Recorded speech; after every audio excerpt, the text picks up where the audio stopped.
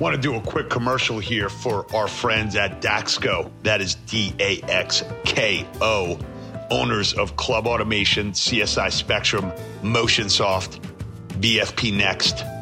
These software platforms go beyond the current club software and provide best-in-breed solutions to the Halo sector.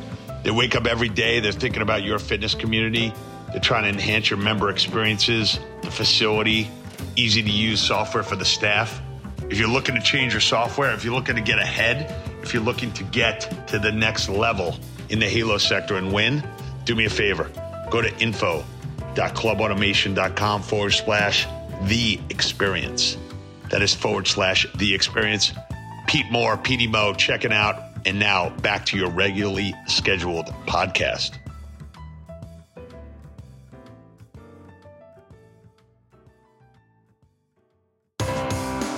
This is Pete Moore on Halo Talks NYC. I have the pleasure of having Dan Tobon coming in from Chicago, a serial entrepreneur, overqualified for any job that you might list on LinkedIn.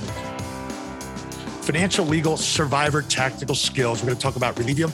We're going to talk about CBD, and we're going to talk about all the trials and tribulations of building successful businesses. So with that preamble and no issue with covering any of these aspects, Dan, welcome to the show. Oh, thanks for having me. Really appreciate the time.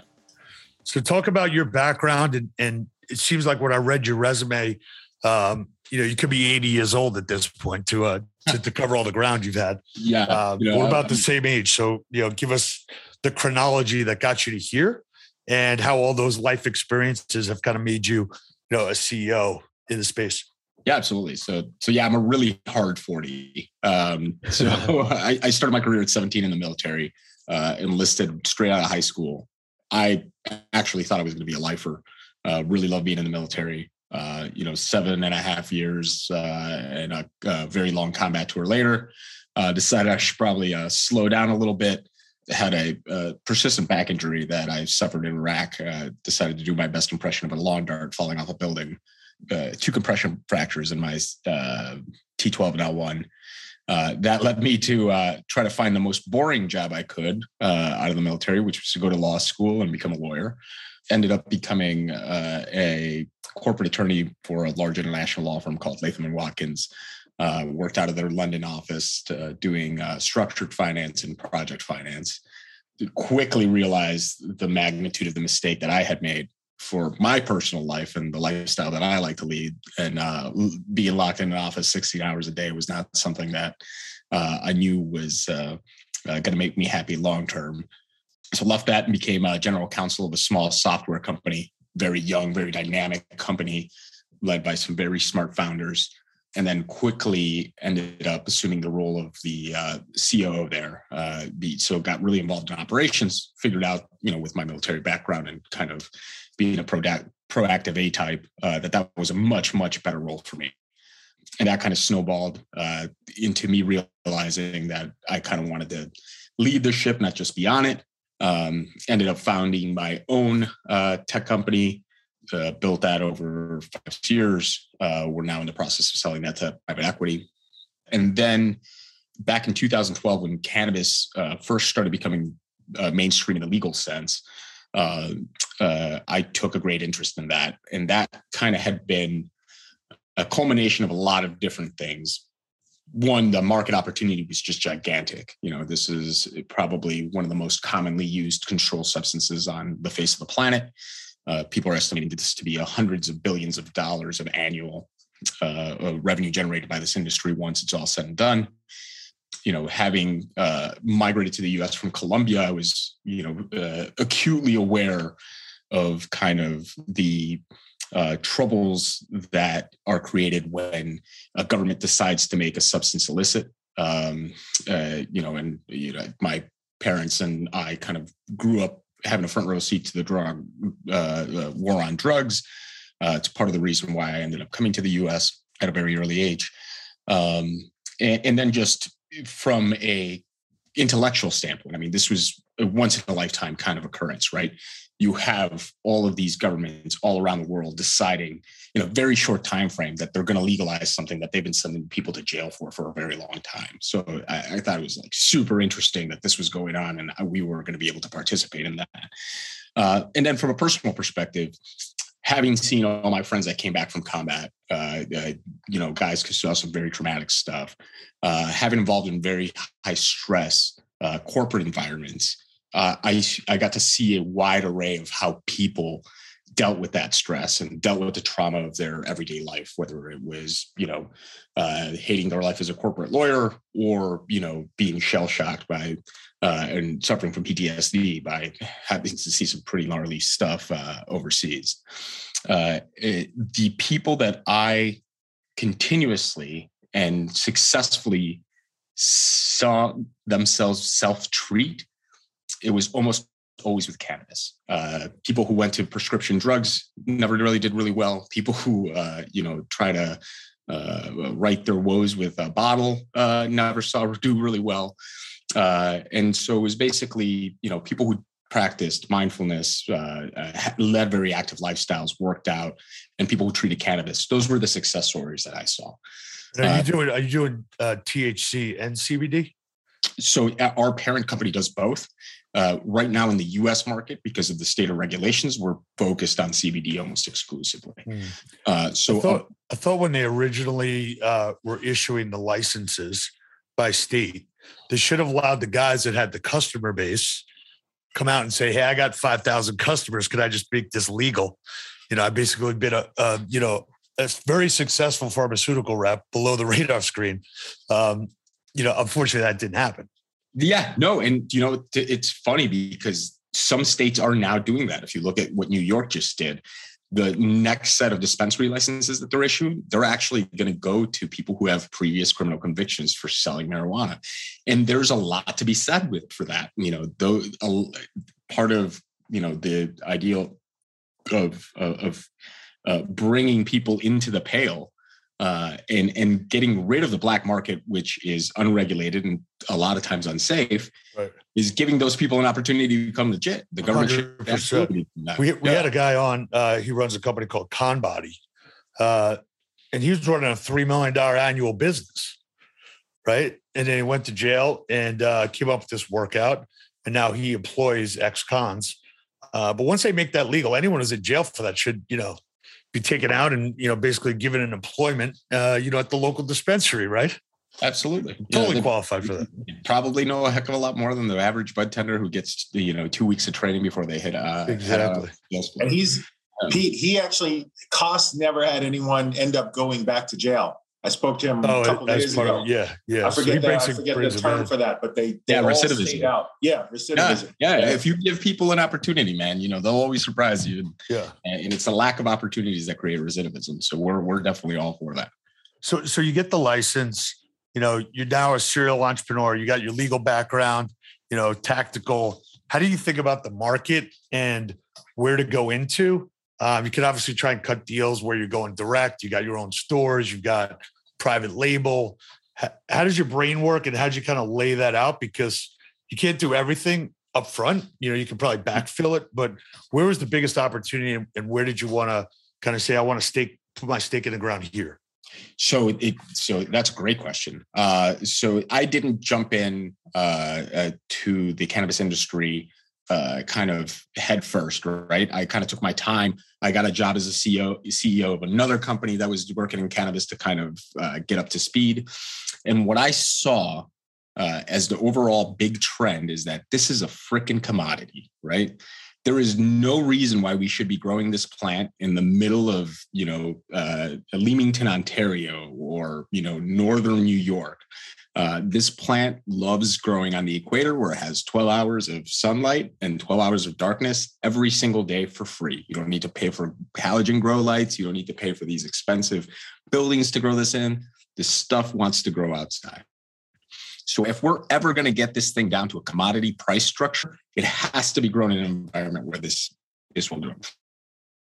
So you're talking about a difference in a dry gram of somewhere between $1.25, which is what it costs you to grow it in a big greenhouse here in North America, to somewhere around 3 cents if you're growing it in somewhere like South America.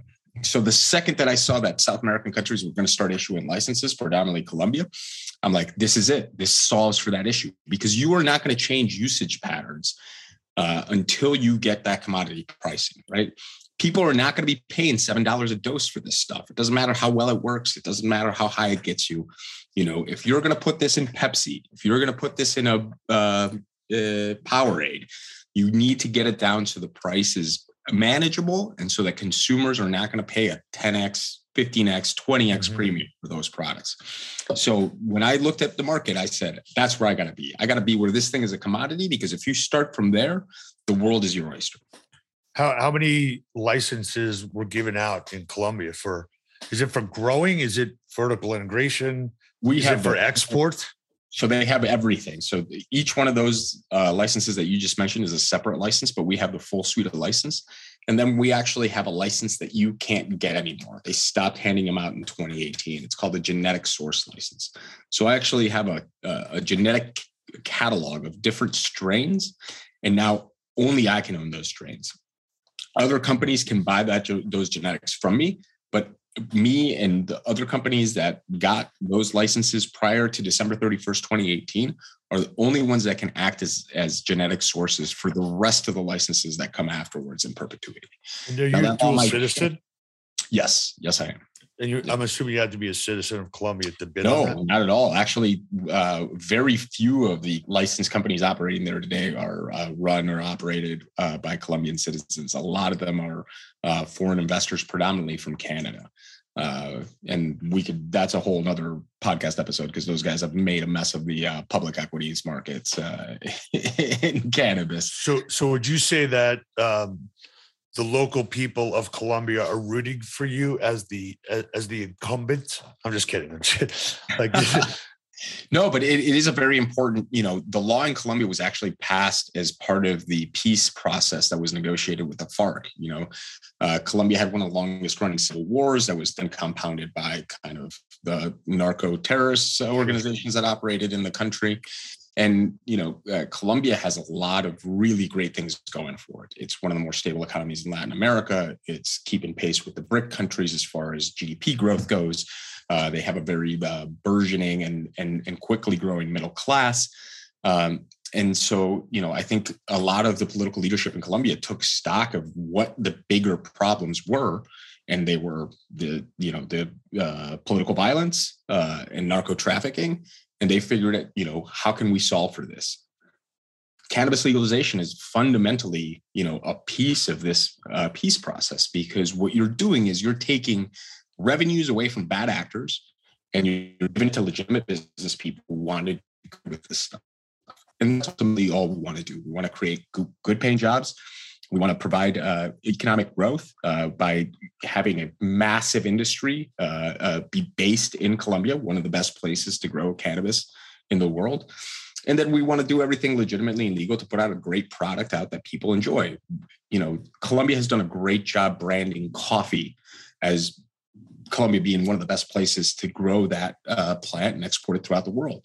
We want to do the same thing with cannabis there at all levels: pharmaceutical, personal use, OTC, medical, and then obviously performance enhancers, which is what we're talking about today. When you say you take it down to commodity pricing, like 3 cents, are the farmers and the landowners of Colombia have enough volume where they say, Dan, I'd love to change over to this crop, but you got to give me some more money?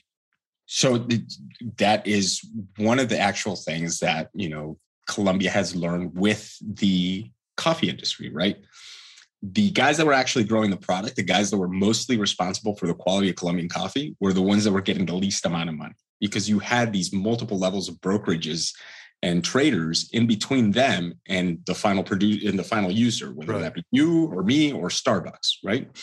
So in their licensing structure, Colombia has very intelligently done away with that. The people that are growing and the people that are processing are either one and the same, or they're closely interrelated. So we make sure that if I own the cultivation facility, I'm paying above market wages across the board.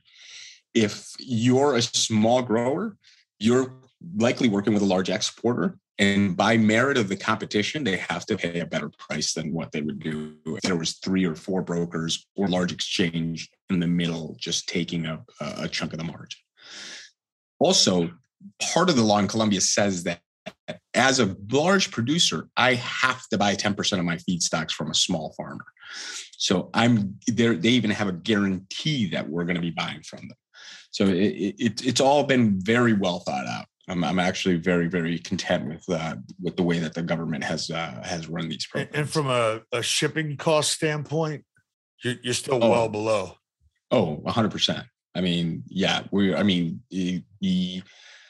being a vertically integrated producer, I have the ability to provide a much better project. I'm talking about objectively, because we're USDA and EU organic certified. So I'm growing up an objectively higher quality product at a much, much better price than you can find grown locally here.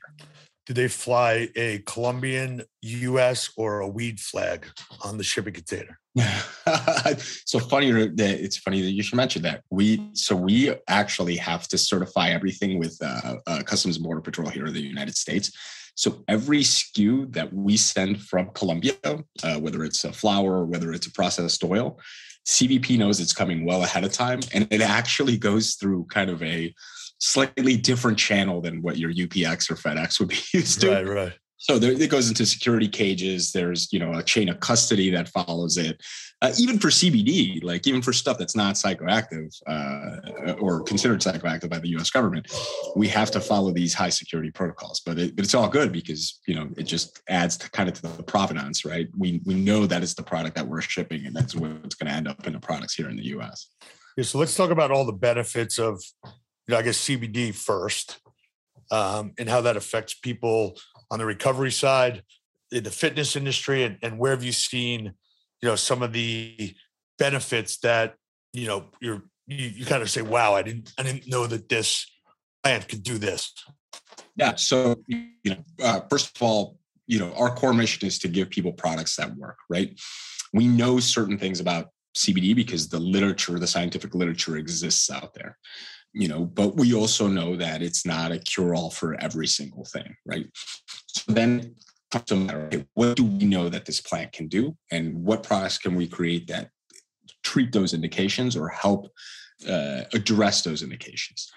One very interesting thing that you guys might know is that NIH actually just released a kind of what they call a narrative review for relevant evidence and recommendations for future research for CBD in sports medicine. So what are they saying? They're saying, all right, we know that this plant has amazing anti-inflammatory properties. We know that this plant has amazing anticonvulsive properties. That's why certain, derivatives of cannabis are being used to treat epileptic patients. And that we know that this plant helps reduce anxiety and it helps improve people's ability to rest and therefore recover. Right. So think about that for people that do really intense anabolic workouts, trying to build muscle mass. Part of what stops them from recovering more quickly and being able to put on that mass is this giant buildup in lactic acid. Right. Imagine if you could take a natural compound that had little to no known side effects that help reduce that inflammation by 50, 60, 70, 80%. On top of that, that same compound allows you to get better sleep at night. So your recovery happens a lot faster. Why wouldn't anybody want to use that? That was our thinking. So we took very high quality, very pure, we very unadulterated. We take basically the direct plant extract, and then we put it into products that work fast and taste good if they're ingestible, or they have other proprietary technology, transdermal technology, to make sure that they get through the dermis and they act quickly. That was it. It's no big secret. But now you're getting publications like Men's Health, the International Association of the International Sports Sciences Association. You're getting Powerlifting magazine. You're getting all these health and these Halo periodicals. Trying to use the right term. You've passed. That are actually focusing in on that. What we really desperately need is for the FDA to get on board and allow us to start running human trials So we don't just say, okay, we know that it has this property and we have enough kind of observational data to say that it can do this. What we need now is to be able to run human trials and mass observational studies to conclusively be able to say with the FDA's permission that, hey, man, taking 25 milligrams of CBD after every single workout is going to drastically improve your rate of recovery. We would love to say that. Yeah. So from the stance of colleges, professional teams, what's the ability to use it? Can you use the CBD across the board? Like that's not 100%. Considered an issue, but the THC, right, is banned. Correct. Still across the board, or is there any leagues that have? No, I think MLB just announced that they were no longer going to test for THC. I think the NFL is very, very close. A lot of other, I think the NBA stopped testing. So a lot of people are going to stop testing for THC eventually. It's funny because they went from certain sports bodies actually went, okay, you can't take this because it's illegal. And now they're saying, okay, you can't take this because it's a performance enhancer. And I'm like, okay, so what was it? This illegal substance that's really, really bad, or is it something that's actually changing your, brain or body chemistry to actually make you So that company Crypto.com paid $30 million a year to sponsor the name on the Staples Center. Yep. How many years is it going to be until a THC CBD company, takes over a stadium? It's going to be soon. The state of Illinois last month, I think, did something like $170 million. Now that's across all companies. But the state of Illinois now and Colorado, I believe California is in this, and I believe Massachusetts is now in theirs. We collect more tax revenue from cannabis sales than we do from alcohol sales.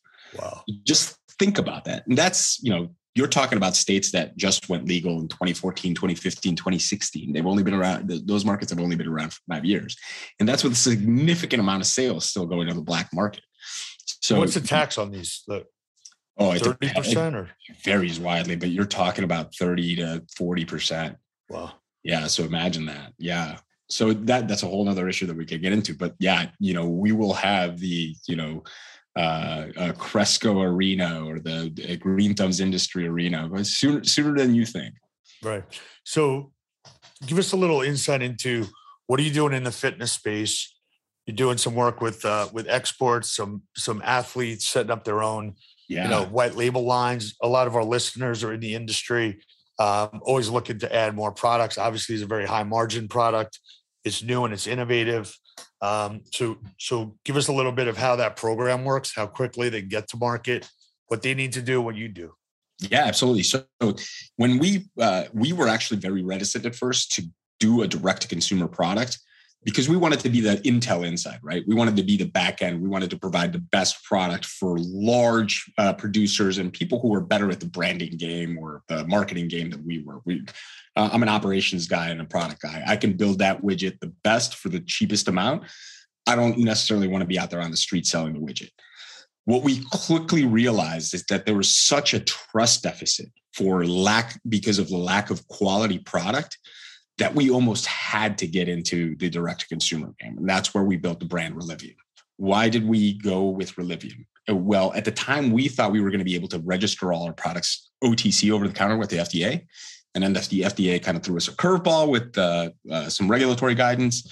And it ended up that didn't be the case. But we knew we wanted to play in the sports, halo, recovery area because those were serious people who do not associate themselves with traditional cannabis use, which is, getting high and eating a pint of ice cream.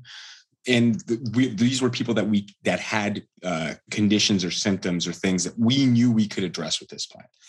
So Relivium came about, and then we started kind of just sharing our product with athletes in our network. So typically endurance athletes, triathletes, those kind of people. And the reception that we got was phenomenal. That led us to be recommended to a couple of professional athletes. So we are now currently in the process of doing Taj Gibson from the New York Knicks CBD brand. That should hopefully, we should hopefully be releasing that first product here in June. We are working with gyms like Export Fitness to sell the Relivium brand directly through the gyms. You guys are more, versed on what's going on in the industry than I'll ever will be. But, this is being able to sell these efficacious products that have a brand that stands behind the effect and an effect that their members can feel right away. It is kind of a no-brainer, right? When you get people who are professional athletes who live and, pay their rent, their mortgage, their car note by merit of their athletic ability, and they're using this product and they tell you it works, there's no better marketing that I could come up with. We're also currently sponsoring the AVP volleyball tournament out in Manhattan. We're the only CBD brand that they've ever accepted. Our booth is right next to Kaiser Health's booth. That's how seriously kind of they've taken us as a sponsor. And we're in the process of really converting a lot of the athletes that are participating in that event into non-paid spokespersons because they love the product. Let me ask you a question. So you've got this brand that you've created called Relivium. Mm-hmm. Intuitively, I know it's going to relieve something, right? Right. Why do these pharmaceutical companies name their products that make no sense to me? So like Duplicit, right? Yeah. Ibrance, Cosentix, Trulicity. What's wrong with these groups that want to create some funky name that you don't even know what it is? And the commercial's 20 seconds of what it does for you and 40 seconds of what the side effects are, which are worse than the actual condition I have. Oh, man, I think they need better trademark lawyers. Because I think what they're really trying to do is just come up with a crazy name so they can find a website real easy and not pay out the nose for it. Relivium, how'd you come up with that name?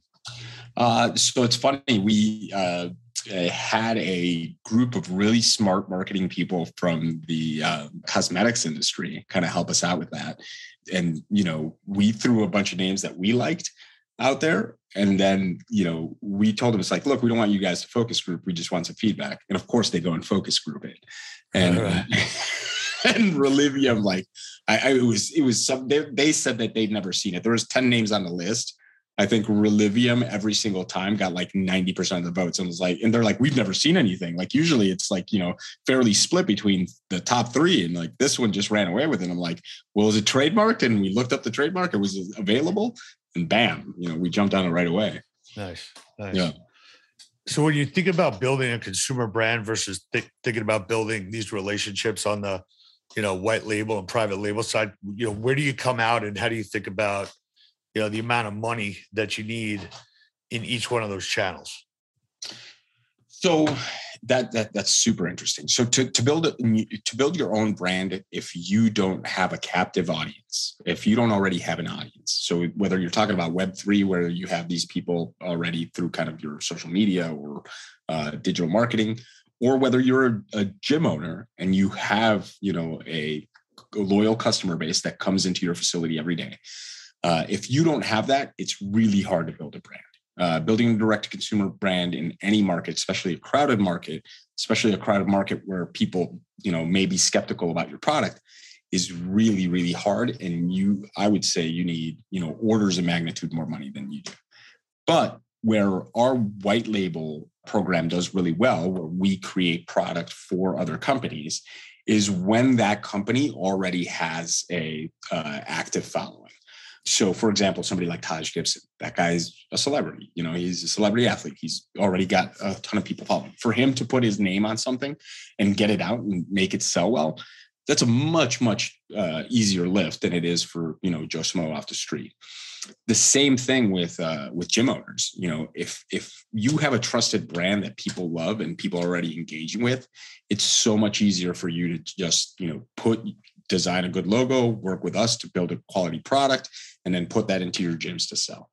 That is a much easier lift than somebody going out there and, unless you're kind of the, hot, celebrity mom influencer, that's probably an easier lift to do than than to go out and just kind of stand on the street corner trying to sell CBD to somebody.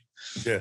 So we'll get into the show notes here, the ways to get in touch with you guys about doing the white label, because I do think that's a product that's revolutionary, innovative, and should be sold to everyone, as a, post-recovery. Also, Exhale is one of our clients that you should get this into, and Higher Dose. So we should talk about that. So in closing here, Pete, real quick. Yes, sir. Dan, you mentioned as soon as I brought up Akiso water and the blockchain, you were rather impressed. And I think people need to know what you're doing with the QR code and how that works, because there's so much quality control issues. The general consumer doesn't know about this thing yet. Yeah, absolutely. So we are trying to push and it's not just us, it's a couple of other really good companies in the space are trying to push the industry to a standard where every single product that's made should be able to be traceable to a third-party lab that's tested that and confirm that that product is clean, safe, and it has what it says you have in it. So whether it's the amount of CBD or the amount of another active ingredient in there, you should be able to look at that bottle, put your phone on that QR code, and have a third-party trusted lab tell you exactly what's in that bottle. And that's what we do with all our product. So in closing, you've been through a lot of different life experiences. Give us, one quote that either you live by or you think about, or you've told a lot of your employees, partners. Yeah, if you know you're in the right, never let the guy outwork you. What's that? I said, if you know you're in the right, if you know you're doing the right thing, never let anybody outwork you. Figuring out if you're doing the right thing is hard enough. But once you do know that's what you're doing, don't ever lose because somebody worked harder than you. Gotcha. All right. Well, it looks like you're in the right place at the right time, and no one's going to look back and say, "Hey, man, you should have tried this before you got here." Right? No. Yeah, I've only got a couple of these left in me, or my wife's probably going to have a lot of questions next venture I launch. All right. I think you're good where you are. Well, welcome to the Halo sector. Thanks for having me. If guys can reach out to relivium.com or to me personally, once you guys have my contact, we'd love to help anybody launch a product. Awesome. Okay, man. Have a good one. All right, guys. Welcome to the sector. Thanks again. Bye.